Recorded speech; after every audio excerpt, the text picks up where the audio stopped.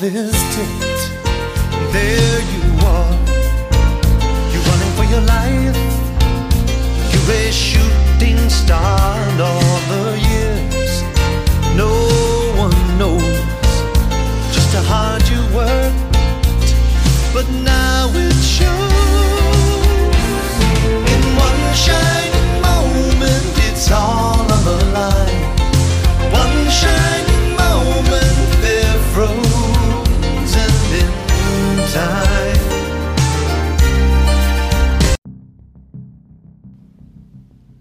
Coaches, welcome to the Championship Vision Podcast. Coach Kevin Furtado. Hey, if you want to know who are the best high school basketball coaches and leaders in our country are, you need to stay tuned and listen to the Championship Vision Podcast. We have some of the most renowned and best high school basketball coaches and PE teachers from around the country. Coaches you might not have heard of, but have amazing ideas. And I firmly believe every coach in America has genius within them. It's not all about the state championships. It's about the impact you have on your kids and your community. So stay tuned to the Championship Vision Podcast.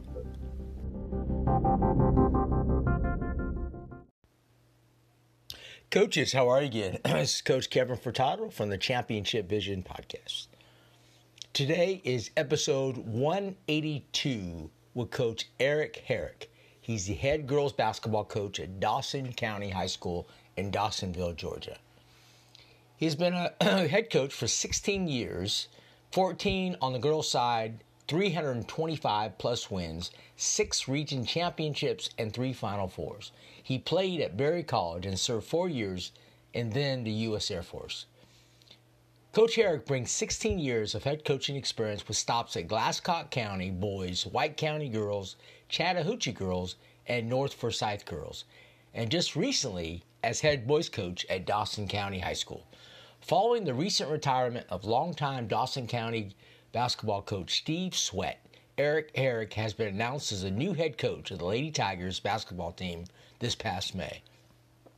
He spent the 8 seasons in Coal Mountain, where he guided the Lady Raiders to 7 playoff appearances, including 2 quarterfinals and 2 semifinals, and played for 7 region titles and winning 3.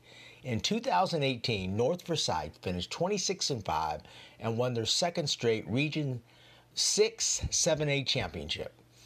The Lady Raiders also made back-to-back Class 7A semifinal appearances in 2018 and 19. Overall, Herrick leaves North Forsyth with a 191-47 career record, 7 playoff appearances, and 3 region titles. I'm so excited to be talking to Eric. So many great coaches in Georgia that I have interviewed. He's one of the best.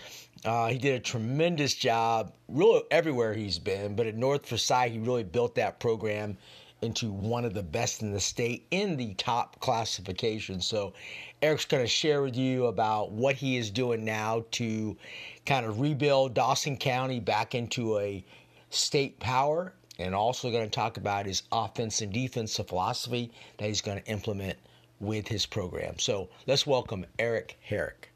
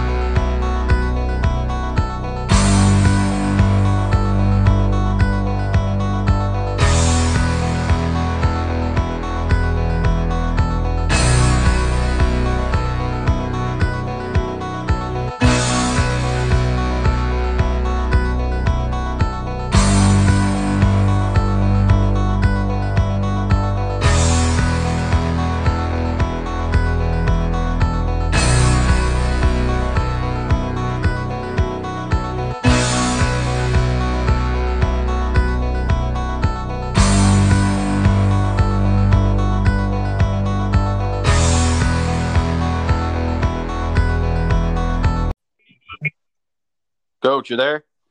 Eric, I'm good, sir. How are you? good. Hey, welcome to the podcast, man. Great honor. I appreciate it. I appreciate you having me.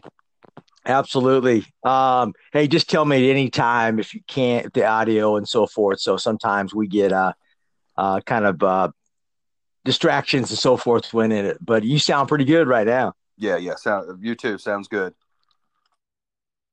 Hey, hey, congratulations on the Dawson County girls basketball job. Actually, I didn't know until just recently, but congratulations, man, taking over a great program. Yeah. Appreciate that. I've been on the girls' side. Last year was the first year I'd coached boys in 15 years. So the girls' side is kind of where I've been, and honestly, I missed it, man. I missed the relationships. I missed the coaches, the camaraderie. It's when you spend 15 years doing something and then you're not doing it. I really miss out just with the coaches and the relationships I've built over the last 15 years.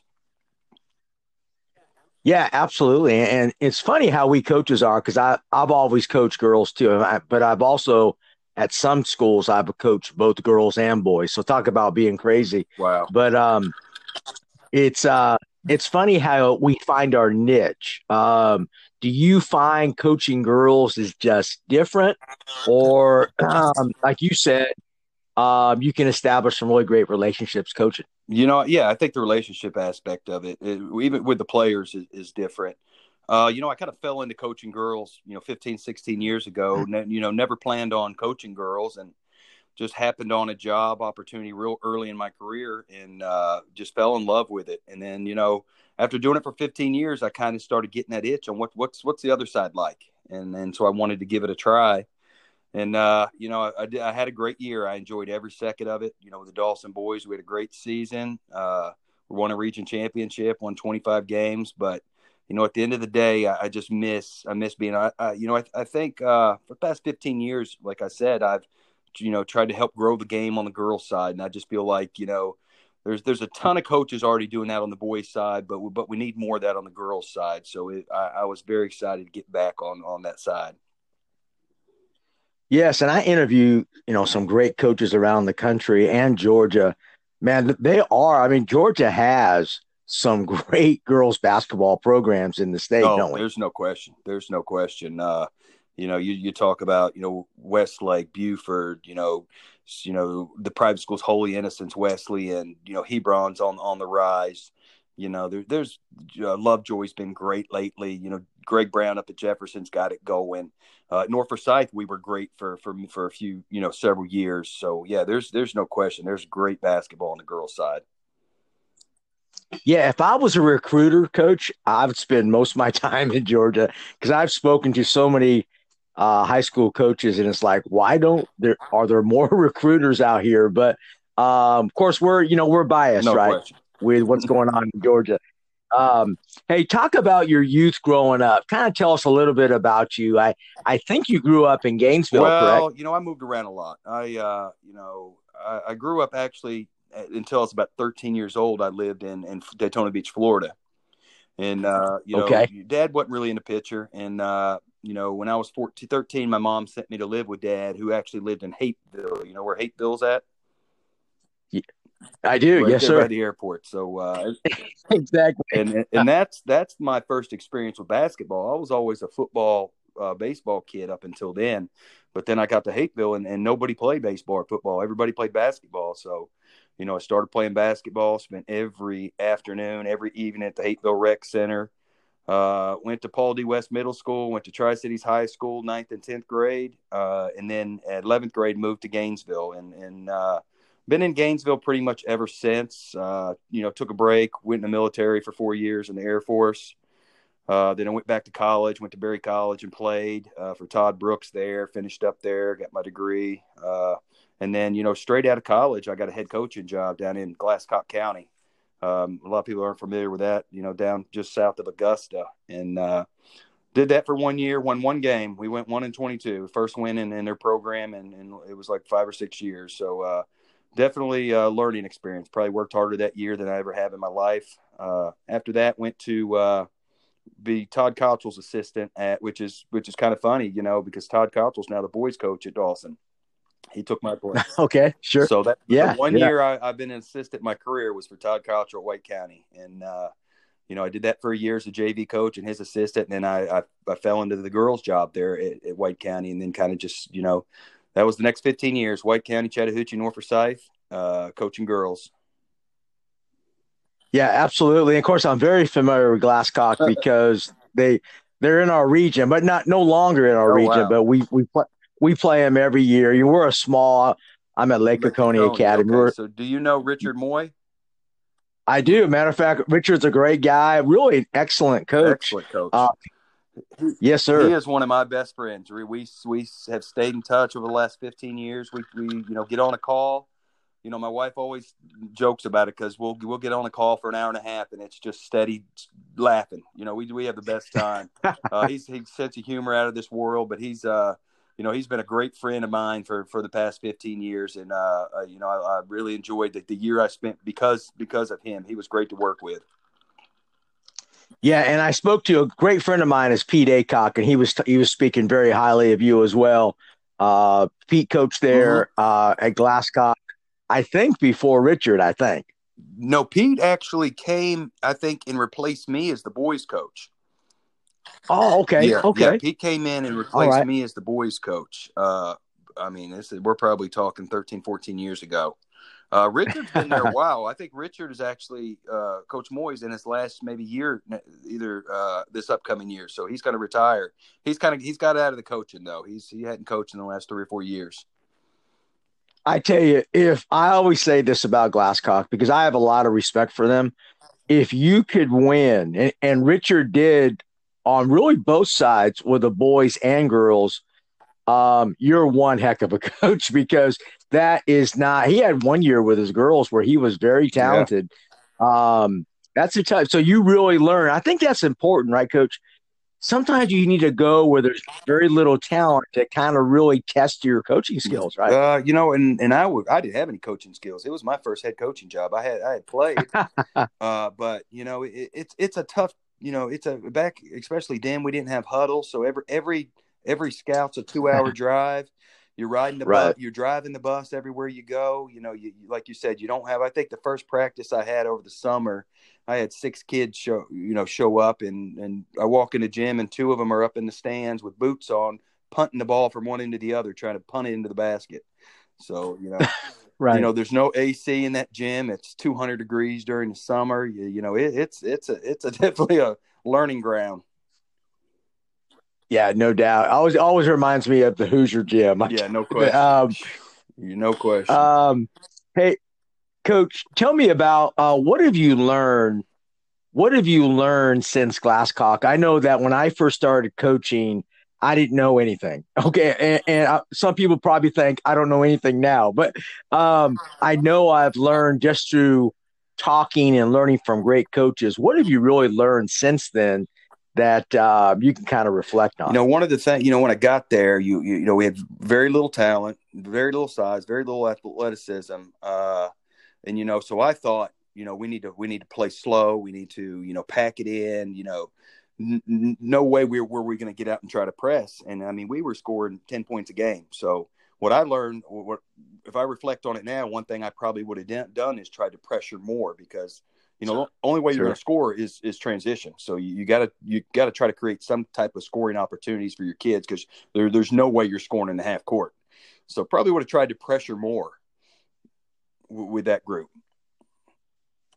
It's funny you say that because you talk to a lot of coaches. You're right. I think we've all been there, Coach, with teams that have inferior talent. I think coaches overall say, we got to slow it down, slow the tempo.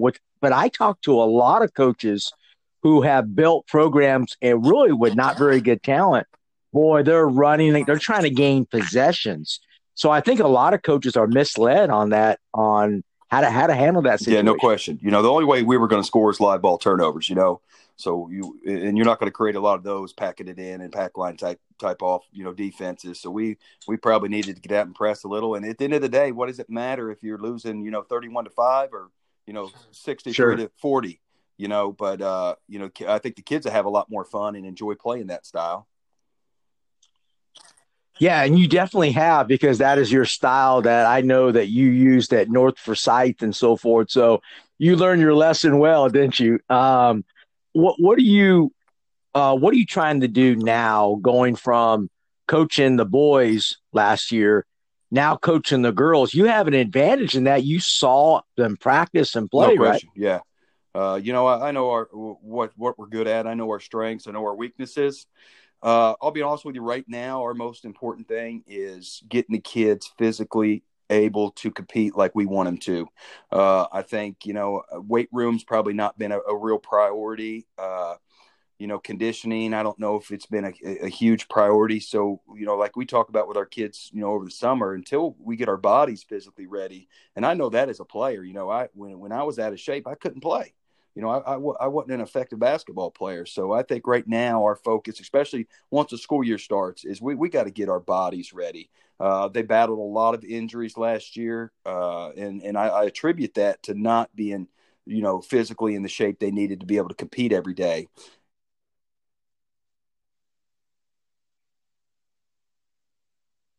Our bodies right before we even start focusing on the basketball aspect of it.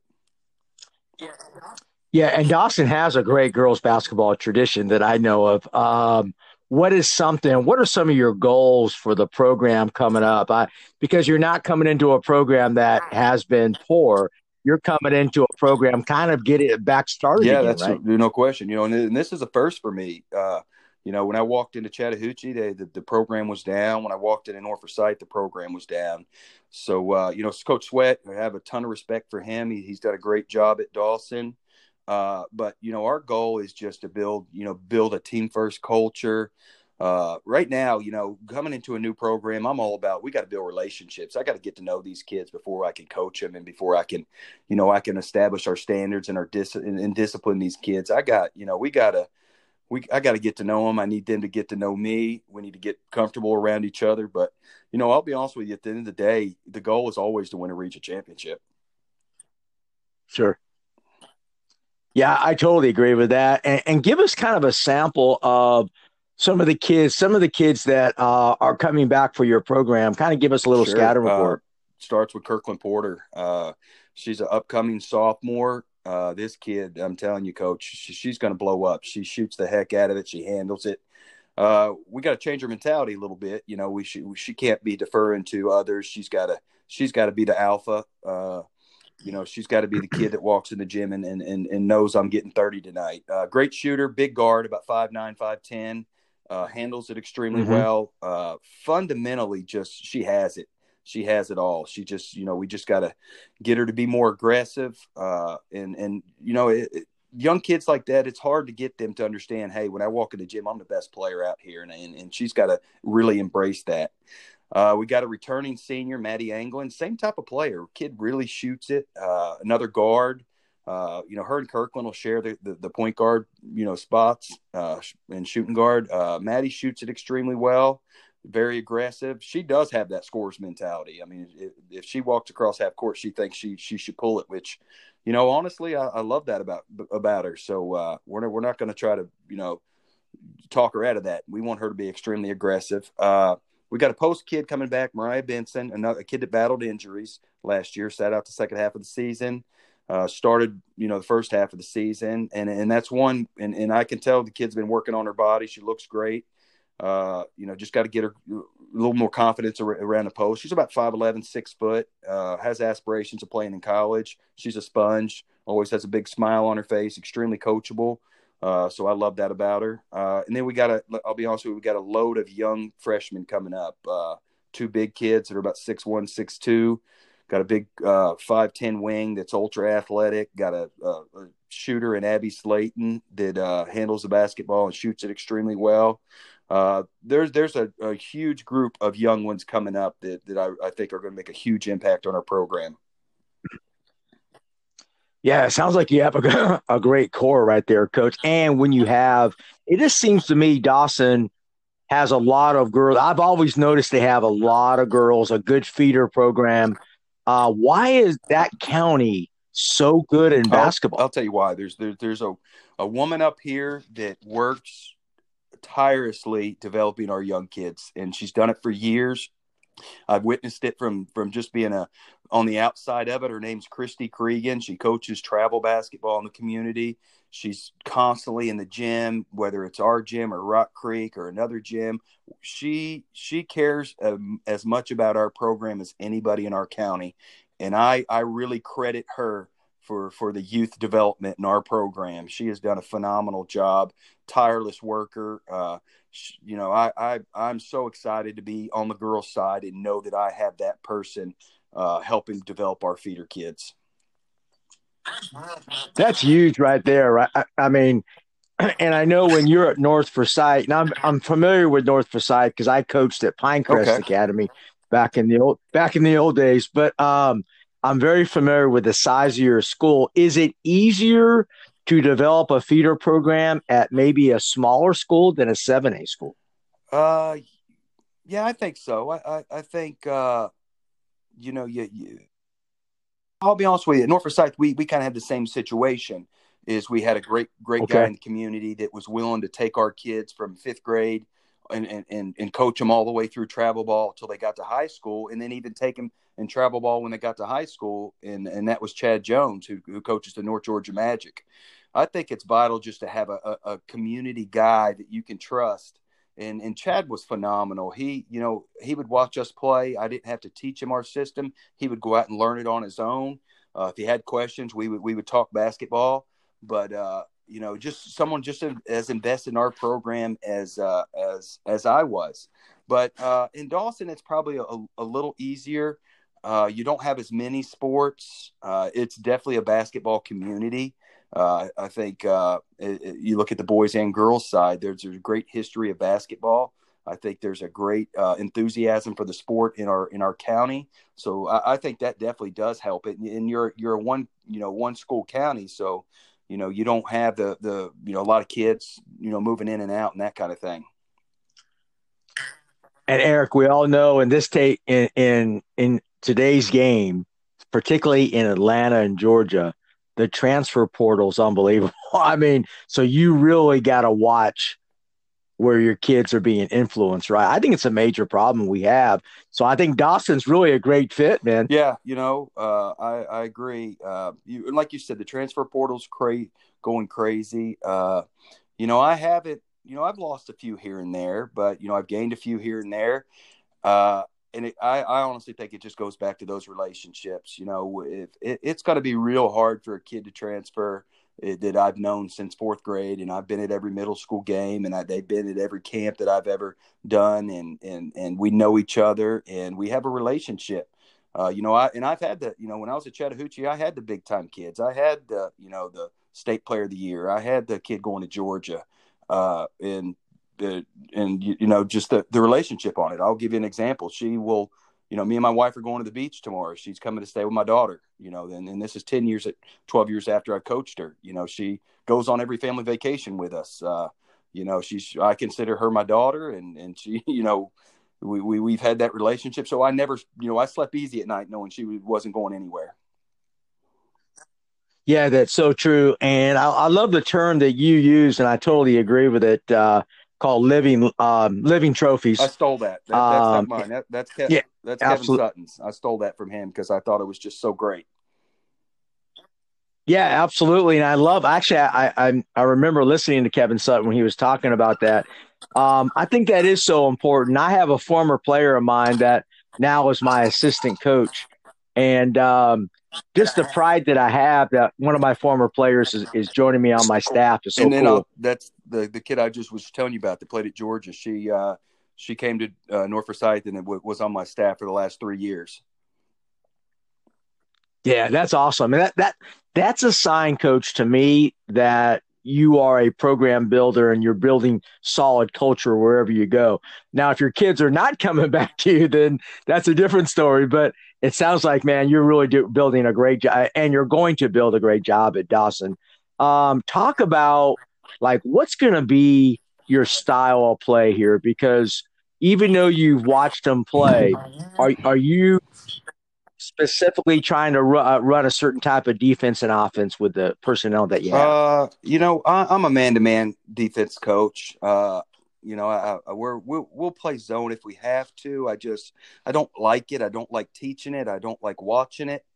I don't think it matters what your personnel, what your athleticism, your size. I think you can guard people man to man. We started something about 5 or 6 years ago, and it's kind of been a trend lately in basketball. We force everything to the sideline. We get you in the half court. We're going to pressure the basketball. We're going to show help, but we keep it on one side. No middle, no paint. No uncontested shots. We're going to trap you if you drive it baseline. I think Texas Tech really, it came to fruition when they made it the deep run in the tournament a couple years ago. But it's really been valuable for us. It's easy. I heard Bob Huggins speak years ago about shrinking the box. You talk about offense. Right. What do you want? Spacing. You want to spread the floor and make people guard one-on-one. So defense, you want to do the opposite. You want to shrink that box. And if we could force you to the sideline and keep you on the sideline, and we put 5 defenders on that side of the basketball court, kids 2 pass away, kids a skip pass away aren't going to hurt you. So I think you can recover to that stuff. So aggressive on ball, everybody else deep in their gaps. We will pressure, but I've come to the conclusion. I think a lot of us have come to that conclusion. You're not going to beat the best teams on your schedule, and you're definitely not going to beat the best teams in the state pressing them, especially at Dawson County or at North Forsyth. So when it Right. comes to those teams, we're going to have to scheme a little bit. But day in, day out, especially if we're playing teams that I think we're better than, we definitely are going to pressure them and keep us out of the possibility of an upset. But offensively, I've been a dribble drive coach for the past 12, 13 years. I think it's just, here's the thing about the dribble drive: you can teach it in 5 minutes, and so what does that mean for your practices? Then you can spend your practices in skill development. Dribble drive to me is just basketball: drive and kick, catch and shoot, layups or threes. Really don't take a lot of mid-range jump shots. Offensively, we'll run sets for our best players because at the end of the day, this isn't a equal opportunity. We want to get our best players the majority of our shots. Yeah, I love that. And I think simplicity is really the most important thing, particularly for girls basketball. And talk about each one of those, the offense and defense really quick. Talk about your defensive philosophy in a sense. Are you trying to, I know when you mentioned shrink the box, are you trying to deny ball reversal, keep it on one side? We're not denying ball reversal. We actually, I'd have to have a court diagram to show you. Each court these days has a volleyball line. That's on the back line in your volleyball line. We use that. We call it the goal line. We want to set our toes on that goal line, and we're going to deny ball reversal based on our defensive positioning. We're going to get up on your outside shoulder and force you down. We want to force everything down to this corner, down to the sideline, and we're not going to get out and deny that reversal simply because I don't want to give up dribble penetration, but we're going to deny it with our body positioning, forcing you down towards the help, forcing you down towards the corner, and really try to discourage that ball reversal just by having our body and our hands in the passing lane. Yeah, that makes a lot of sense. And are you trapping that baseline? Because I know we like to do that. Are you rotating and trapping on that corner when they pick it up, or you just kind of sticking them right there? What are you trying to do when the ball actually gets to the corner? One of the biggest misconceptions I think in basketball, you hear coaches say, "Don't give up the baseline," and I'll tell you, nothing good happens on that baseline. From an offensive standpoint, we want to trap you in the short corner. We're going to front the post. So if you drive it short corner, we're going to trap with our post and our guard. And those are easy rotations once you get there. Every trap, every press, doesn't matter if it's man-to-man, it's zone, whatever. What do you end up with? You got a trap, taking the pass back up the line, taking the pass down, and then you got one kid playing two. And so we ideally, if we can get you deep corner and trap it, yeah, it's an easy rotation. If we can get you on the short corner and trap it, it's an easy rotation. I think one of the hardest things to prepare for is just what we call opportunity trapping. If you turn your back and you dribble to the corner and we can chase you and trap you, and our kids communicate it to where our other three defensive players know what's going on and they can jump those passing lanes. Opportunity trapping is a great thing because it's hard to scout because there's no rhyme or reason for it. Yeah, absolutely. And of course, I know when you coached at North Forsyth, you had to go against the West Lakes, teams that are ultra quick. How did you probably did a really good job of containing them, but man, where I think the difference is, particularly in state championship games and tournaments, is rebounding. What do you do to really get all your girls, pursuing rebounds, blocking out against very athletic teams? You don't rebound, you don't play. It's simple. Yeah, we stress it in every drill we do. It doesn't matter what it is. You finish possessions with a block out and a rebound. It's a mentality, and I'll be honest with you, at North Forsyth, when we played Westlake the first time in the Final Four, we had good size. We didn't have their size, but we had 6 foot and 6'2", and we were a really good defensive team that year. We led 7A and least amount, and that 2 years in a row we led 7A in least points given up.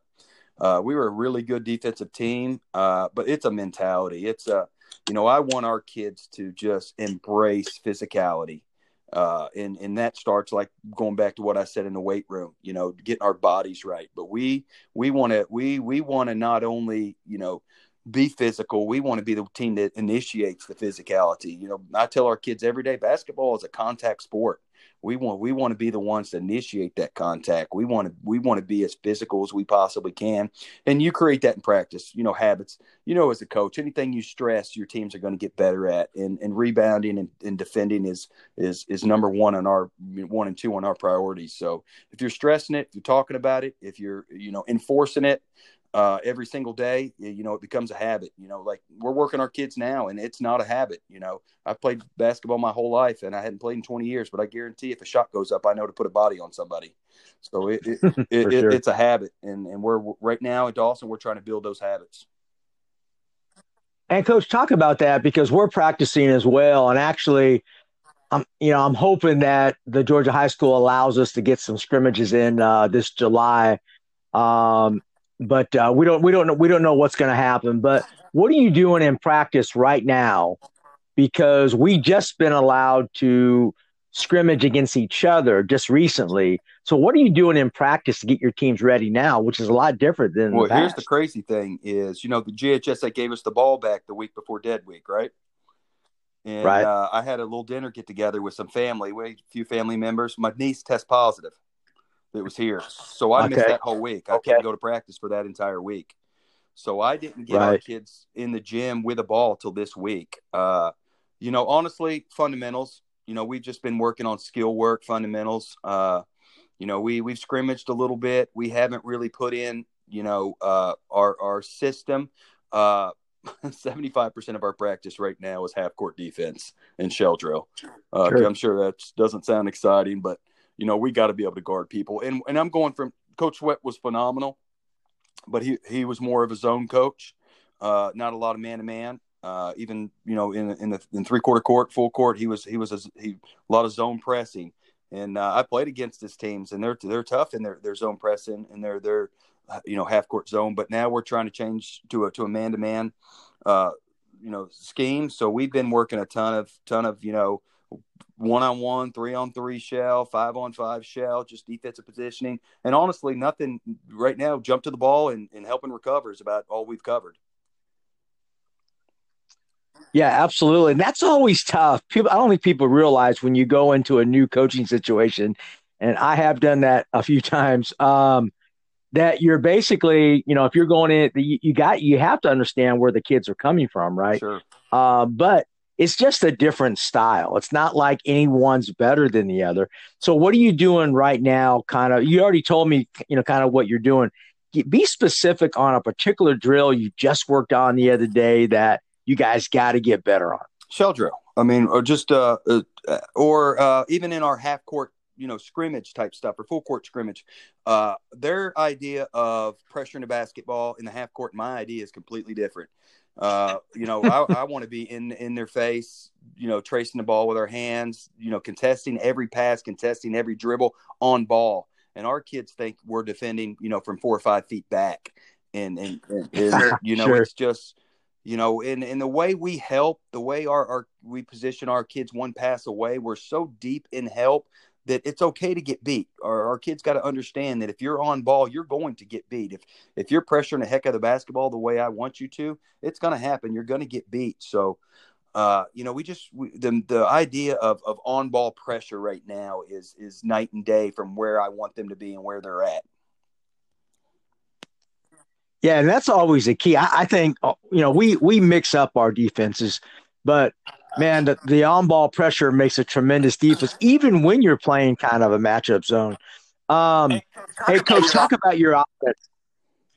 Give me kind of some specifics that you're trying to get your girls at Dawson better at, because the dribble drive takes a lot. You got to be able to handle the ball with the right and left hand. You got to be aggressive finishing. Talk about what you're doing. It's a mentality again. These kids, I just expect even my best players don't have that just attack mentality. They think, we had some terminology at North Forsyth. When you put the ball on the floor, if you see a body in help side and you jump, stop, and kick. If you see an arm, you break branches. Mm-hmm. And I think that, they got to have that mentality. Somebody putting their arm in the path or in the lane doesn't stop dribble penetration. That should be a big jump stop and just power through it and finish at the rim. Getting to the lane on 2 feet. With a dribble drive offense, you got to make 2 guard 1. That's the biggest. Every dribble drive coach I talk to wants to know, well, how do you handle the switch? Well, if you're getting downhill, you don't have to worry about the switch. If you're running a weave, you have to worry about the switch. We don't want to run a weave. We want to get downhill and have an attack mentality. And no matter who catches the basketball, as soon as you catch a basketball, your mentality has to be go score. And if I get stopped by a body, then I'll kick. But otherwise, I'm trying to get to the rim and score. So right now, it's just also getting them to buy in that we want just layups and threes. I've coached, 18 years now, 17 years, and I probably had 3 kids in my life that I felt great about taking a mid-range jump shot. So, the analytics of it say it's not a great shot. People argue that. Yeah, if you're a great player and a great shooter, any shot's a good shot for you. But for just the average player or the everyday player, we don't want them shooting mid-range jump shots. So just being able to, catch and shoot quickly, drive and kick, catch and shoot, and have that attack mentality is where we're working on right now. Yeah, and that takes a while. Hey, this is NBA skills coach Drew Hanlon of Pure Sweat Basketball, and I'd love to help you get game results this season. Check out a free trial of my Pure Sweat training app on the Google Play and App Store today.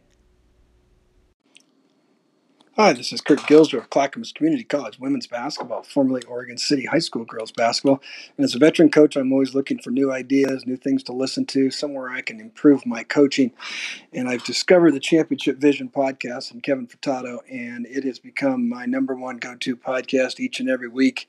Kevin brings in guests that provide a unique perspective, whether it's on X's and O's, philosophy, drill work, whatever it might be.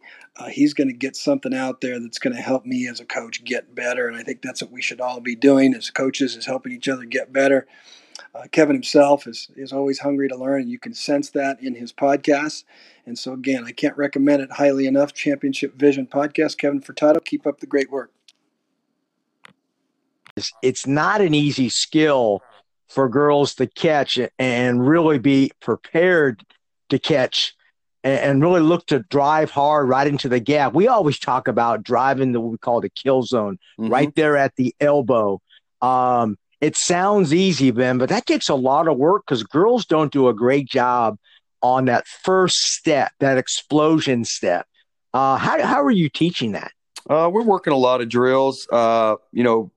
Sam Allen does a great drill where, we call it butt ball. You got a kid with her back to you, put the ball on her back, and then starting at the top of the key, and then you're just trying to get downhill as quick as possible, really trying to cover ground with that first dribble. Yeah. So we work on that. We work on, just one-on-one, what we call one-on-one cutthroat. And that's where, the kid rolls the ball out to the top of the key, and it's one-on-one from there, and you're attacking, trying to get downhill. And honestly, we've had 3 practices, so we haven't went real in depth with it. So we definitely got a lot of work to do with that. It's a mentality. It's a mentality. It's very rare when you get 4 kids on the perimeter that all catch and immediately have that mentality to attack. So, a lot of kids will try to catch and give it up quickly, or, kind of shy away, or not want to go left, or not. The main thing is to be able to get downhill, and when you're anticipating you're going to be stopped, is getting to that big jump stop. And rim peaking, what I think a lot of people miss out on is you get downhill, get to a jump stop in the middle of the lane, and then you don't even look at the rim, and the defense just hugs your wings. That little catch and rim peak, draws the defenders in a little more, and you got your kickouts. Yeah, I totally agree. I mean, that vision's so important. You see a lot of kids driving with their head down with poor vision. Can you set up your dribble drive with some false action, like hard cuts, to kind of open up those gaps? Yeah, we actually will sometimes we'll just do a 4-out 1-in motion where we're just passing cut for the first 15 seconds, just fake motion. And then it kind of gets the defense to space out, because if you're going down every possession and you're just, trying to space them, they're going to sit and help, especially if you got a non-shooter on the floor. Sure. That kid's going to blink 2 feet in the lane and really take away your dribble penetration. So, yeah, we'll run some false, just some dry, what I call camp motion, pass to the corner, basket cut, pass, opposite down screen and curl. Just to get some movement, get kids maybe honoring some cuts and honoring some movement, and kind of try to space the floor a little more. And then, right into our motion. Or we'll just do same kind of thing, false motion. We'll pass and cut until it touches a post player. Once it touches one of our – and we'll do that out of kind of a 5-out thing. Once it touches a post, then we're into a ball screen action, post dives, and it'll go into that short corner slot position, and we'll go into it from there. Yeah, I love that. Actually, I love that when with your post action. Do you? Well, what's interesting is there's so many different facets that you can add to the dribble drive motion, don't you? I mean, you can add so many different things. Oh yeah, no question. You can, and a lot of times we just will do a 5-on-1 ball screen to get it going. Bring that post out, really space the floor. And, we get a ton of stuff out of that. And just all you're trying to do is create, a 2-on-1 situation, or, put the defense at a disadvantage where they're scrambling a little bit, and you can, drive and kick for a wide open shot. Absolutely. And it sounds like you've worked with some big players. I don't know why. Maybe you're just a coach that attracts a lot of tall girls to your programs, but talk about how you utilize size. Because I have a 6'2" girl that's going to be a senior, pretty good player. I think she's better on more of the short corner and perimeter than I do in the low post. Tell me a little bit about your philosophy on building a post player. Honestly, I've had a couple big kids, but I'll be honest with you, in the 15 years, however many years I lose track, I've only really had 2 legit post players that were back to the basket kids. We had a big kid at Chattahoochee, ended up playing at UNC Charlotte, and she, her dad was an NBA player. She had the whole game. She could do it all. She could score. She could step out and shoot it. Post is kind of my thing. I was a post player in college. I was a very undersized post player at 6'4", but I love to work out with our post players. We're big. Every kid on our team. The first thing we do in practice every day, we have 6 different mic and drills. Just to work on finishing around the basket, that kind of stuff. But most post players coming in have no clue on space and angles. Post play is all about getting space and an angle for your shot. So we work a lot on that. Ton of Mikins drills, ton of McHale drills. I do ball handle with my post, and I credit that to, I think I became a much better basketball player and post player when my coaches quit just doing post drills and let me get involved in the guard drills and the ball handling drills. We work post moves, and we try to keep it real simple: drop steps, hook shots, up and unders, step throughs. Work on a lot of pivots. Work on a lot of just throwing off the backboard, catching high, keeping it high, and finishing. Because especially in the dribble drive, that post a lot of times is short corner or opposite the basketball, so they're great opportunity when a guard drives and misses a layup for them to pick that ball up off the backside and catch it high, keep it high, and score. Yeah, I love that. And I can tell you're old school because you added the McHale drills. I mean, I love that. I'm going, man. Oh yeah, McHale drills. I mean, no doubt. And people wonder. I'm surprised that people don't utilize the McHale drills more. Yeah, it's a great thing for getting kids just tapping off the backboard. Just getting a little feel for the basketball, being able to finish. Being able to tip basketballs in. Sure. It's the Mikins also are just a staple. I think every post kid should be doing those every day. Give me a sample because we do the Mikan drill too. You said 6 different Mikans. We do 4. Okay, we do 3 basic. We do just your normal Mikan, inside foot shot off the glass. Mm-hmm. Then we do reverse Mikan, and then I do what we call wide angle, which is very similar to the first one, except you're not using the glass. You're going as wide as you possibly can and shooting basically a wide angle hook shot. And I think for us having undersized kids and undersized post players, you can't shoot that ball from your ear against 6'1", 6'2". You got to be able to shoot it wide and straight in. And then we do the same 3 with 2 balls, so it ends up being 6 different ones. Yeah, I love that. I do love the 2-ball mic, and I think that really adds that skill level to those posts. And be honest with you, we do it with all our players. I'm sure you do the same thing. Yeah, we do it with every kid. We that's the first thing we do after our dynamic stretch and our warm up. We go straight in our Mikan series. Every kid. I love that. Eric, can you hear me? Okay. Yeah, I got you. Okay. What do you think about the shot clock being added in? I like it, but I don't love it because I do think that the schools that don't have the talent need to have that extra weapon to hold the ball. But for me personally, we run and gun. So I actually like it. What's your opinion on the shot clock? I'm kind of mixed on it. I think high school basketball is different. I don't buy the argument that we need to prepare kids for the next level. You're talking 2 or 3%. We're going to change the sport for 2 or 3% of the population. I don't buy that argument. I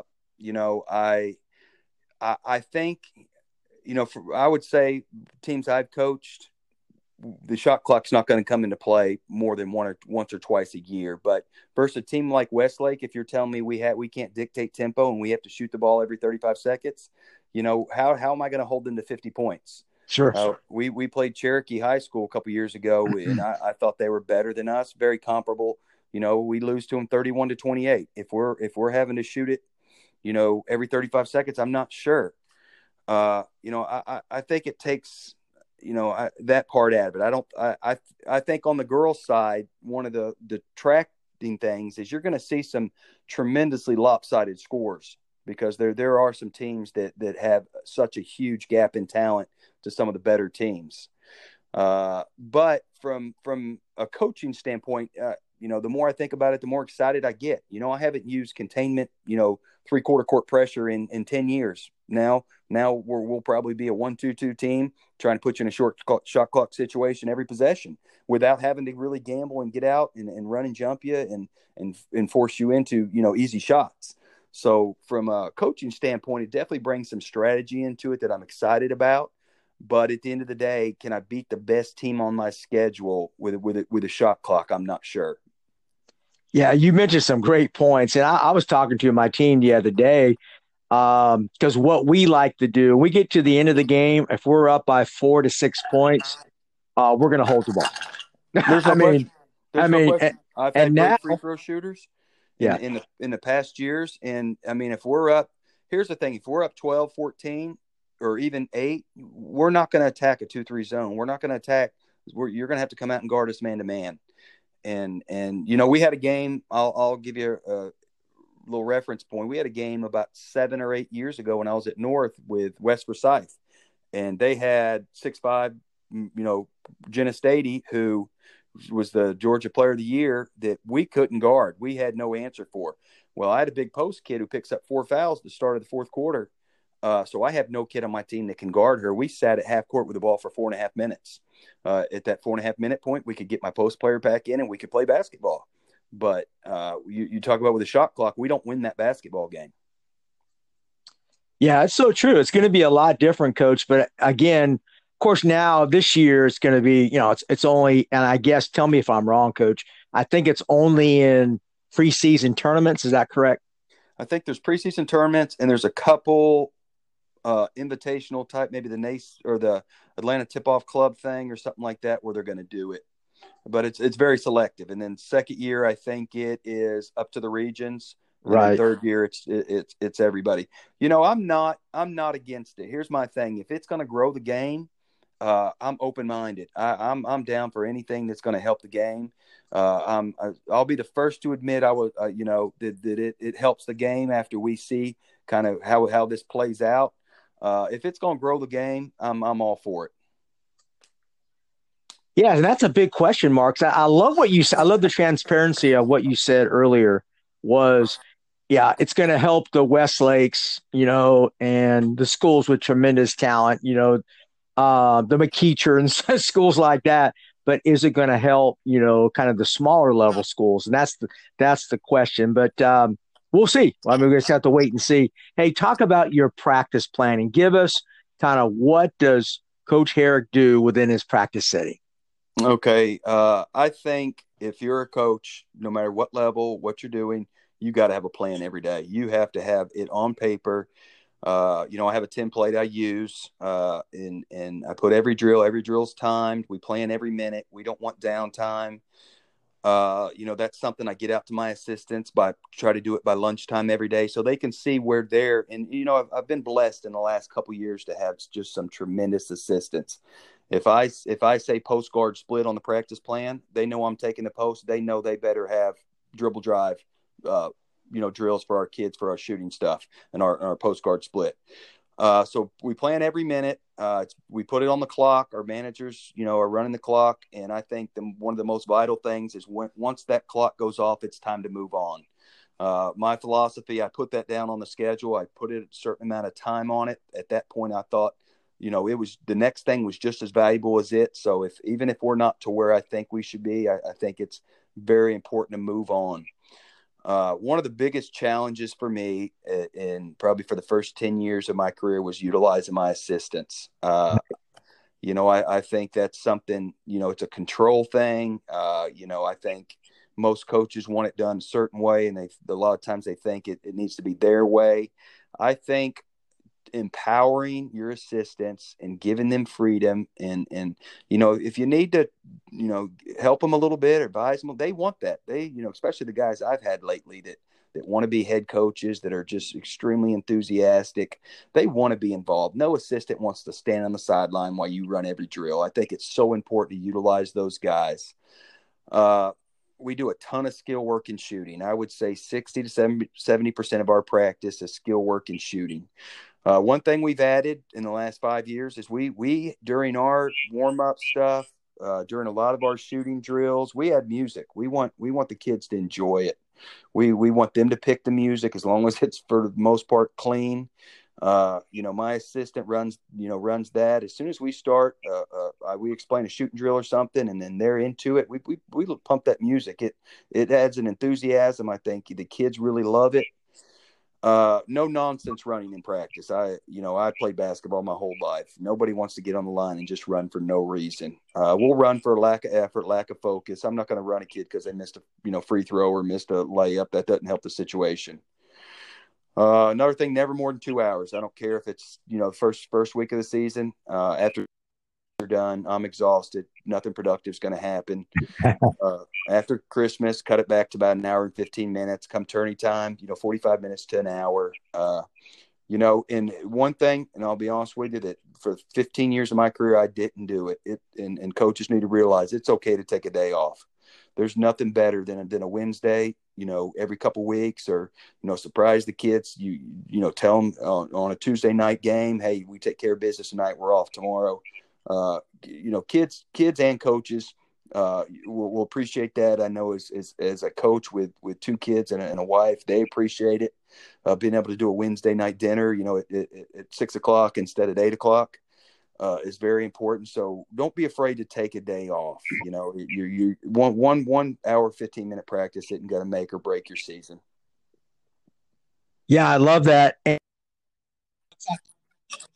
And it's kind of an NBA term is load management, but I really, the last couple of years, really believe that. I mean, we have really cut back, particularly later on in the season, and we might do more of a fun activity than an actual practice. Is that what you believe in as well? Oh yeah. Tell the kids you're going bowling or doing something like that, or even something in the gym, dodgeball, something fun. Basketball is a long, you're talking about 2 holidays wrapped in there. Basketball is a long season. And it wears on the kids, and you got to sense that as a coach when if effort and practice midway through the season isn't where you need it, the kids may be tired or mentally tired and need a day off. I know it. The older I get, a day off for me is extremely beneficial also. Yeah, and what usually happens, Eric, is the kids come back when you reward them with that. They come back even strong for you, right? Energized, ready to practice. I've had kids in the past that give them a day off. They still want to get their shots up, and I force them to go home. Right. Everybody's taking a day today. Everybody needs it. Go home. Do something else. Get away. Go to the lake. Go to the pool. Have some fun. Be a kid. I think it's taken me a long, long time in coaching to realize basketball is really not the most important thing in my life. That's so true. And it's hard as we, team programs and so forth. It's hard because the expectation's so high. Exactly. I agree 100%. But at the end of the day, I got 2 kids and a wife, and, basketball is not at the top of my list of priorities. Yeah, I totally agree with that. Coach, hey, my last couple questions, continuing on with your practice here, are you a believer that you only have a few drills that you do every day? I know it's more than a few, or are you a believer that you want to change up on your drills and activities throughout the season? No, you can't have just a few. Kids don't want to do the same thing every day. They want fresh stuff. I have had a great assistant last year, and I've had a great assistant the last few years. We just want to create drills that mimic our style of play. Whether we're stealing them off Fast Model or stealing them off, the internet or all these great resources, or we're creating them ourselves. Anything that mimics our style. But no, you got to have fresh stuff. Kids want to see something different. They don't want to. Nobody wants to run 3-man weave every day. For sure. I totally agree. Give us something that you really believe. Give us 1 or 2 drills. I have coaches listening from all over the place. Give us an Eric Herrick drill. What you guys do in your program that you really believe in? Kids hate it, but I think it's very important to play one-on-one full court almost every day. And I'm talking not the full court. You're going the length of the court, but you got your boundaries or your lane lines and your sideline. Especially if you're a pressing team that's a run and jump team. We do one-on-one full court every day. The kids that aren't going at that time are counting turns. It's our goal as a defensive players to turn that offensive player as many times as we possibly can so we can jump and we can trap. But I think it's also such a great skill builder to get kids to handle pressure. So not only are you working the defensive side of it, but you're also working the offensive side of it. And our kids get excited about it. That ball hits the floor, they get a deflection and they're diving on it and everybody's cheering them on. And it's, so loud in our gym. Our coaches are pumped up. Everybody's excited. And, really to see those kids getting after each other in that full court one-on-one, I think is something I would call a me drill. And kind of give us, do you have a winner or loser there? I mean, if you don't, if the defense gets a stop, they get a point. How do you grade that drill? We don't really put a consequence that we let them play one-on-one to half court. And then once you get to half court, we kind of implement our defensive philosophy of keeping the ball on one side, and then they just play out the possession. And, you get a score. If it's just a blow by layup or, something where we think the effort's not good, you go back and do it again. And you go till we're satisfied with the effort. Most things we do have we do have a competitive situation with, but that's not one we really, calculate points on. Absolutely. Yeah. I mean, there's certain I guess I guess there are certain skills and drills, depending on each program, that you're just you're really trying to work on technique and effort, right? And there's some drills that you just can't compete in all the time, right? You just can't put a number on it. They hopefully they're competing, and they're finishing with box outs and pursuing the possession. I think, it's just a matter of that's a win or lose thing. You either give up a bucket or you get a stop. And that's kind of how we calculate it. Another drill that we do almost, I would say, 2 to 3 times a week that our kids love is 11-man break. Are you familiar with that one? I am. Yes, sir. We add a little different twist to it. The offensive team, as long as they keep getting, even if it's a made shot, if they pull it out of the net, they can keep playing. And you stay in the half court until the defensive team gets a stop and a rebound and transitions to the other side.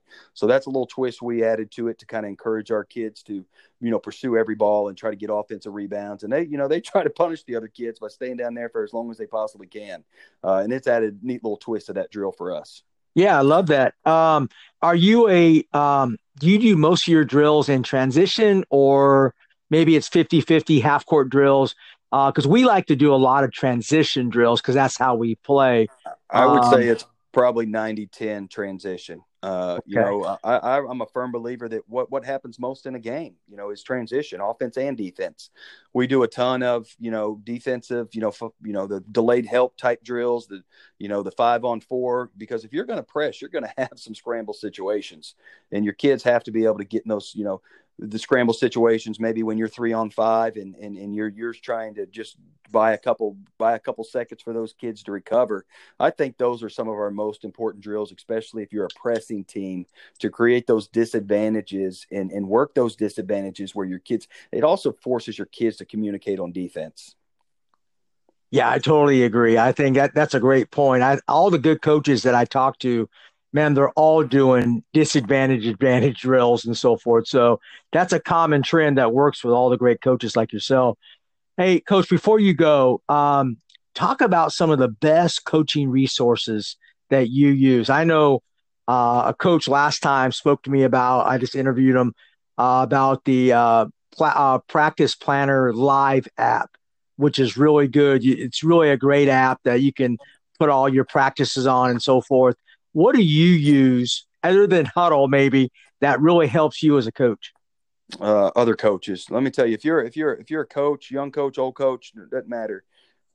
Gene Durden's phone's always available. That guy he gives more to the game and to young coaches and old coaches and whoever wants, that he's for some reason that sucker took a interest in me as a young coach and opened his door, and I'm sure he does it for everybody. And he's been an extremely valuable resource. I tell my wife all the time, I'll ignore 100 phone calls, but when Gene Durden pops up on my phone, I run and answer it.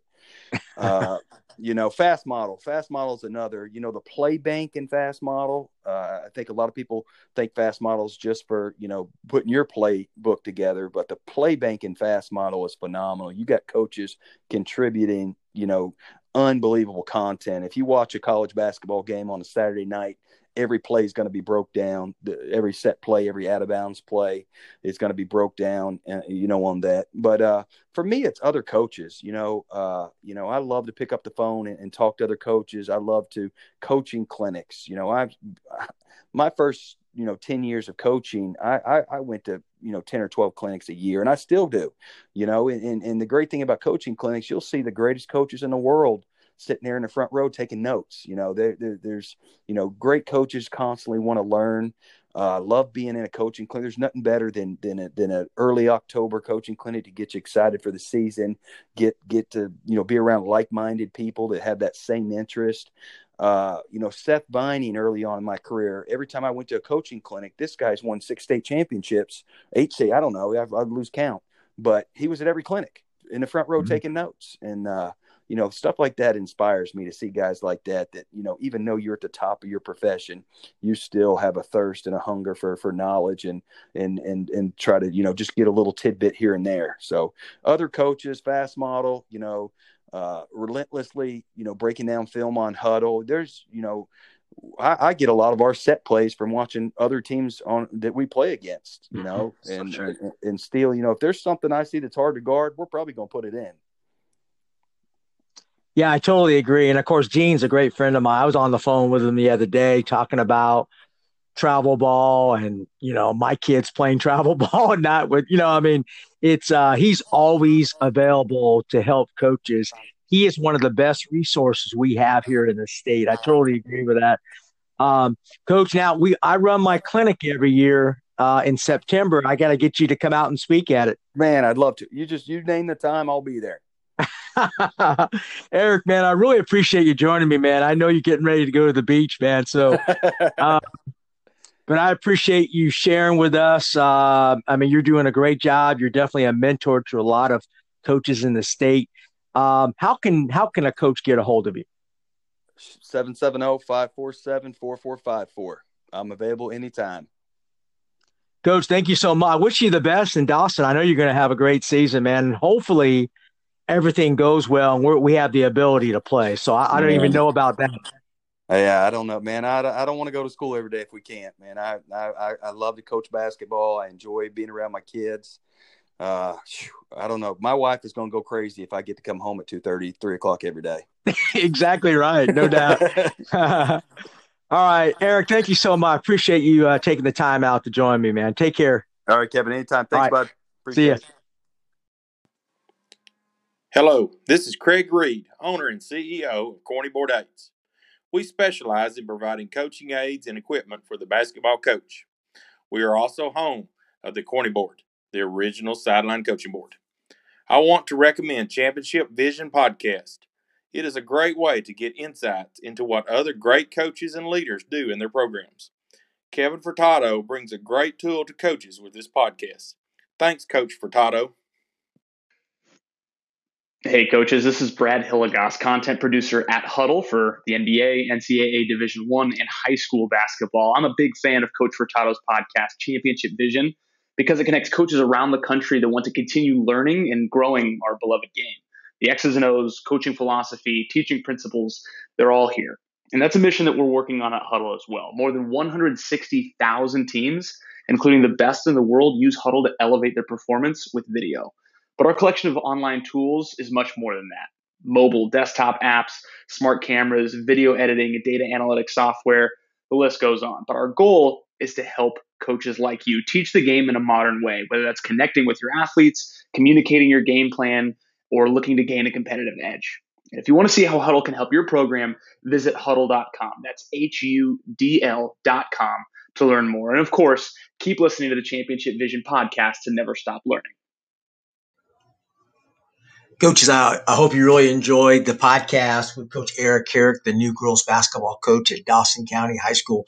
I know Eric is going to do a great job building that program. He's going to add a lot of just great techniques, great attitude, great mindset, great discipline. He's going to really build that program into a great one. And I got to tell you, he left me with some great ideas on practice planning, on his defensive system, his offensive system, his dribble drive. So I really appreciate Eric joining us for the Championship Vision podcast. If you want to find further resources, go to thechampionshipvision.org. And I have some great resources on the website, and it will continually grow as I add different resources. So thank you again for listening to the Championship Vision podcast.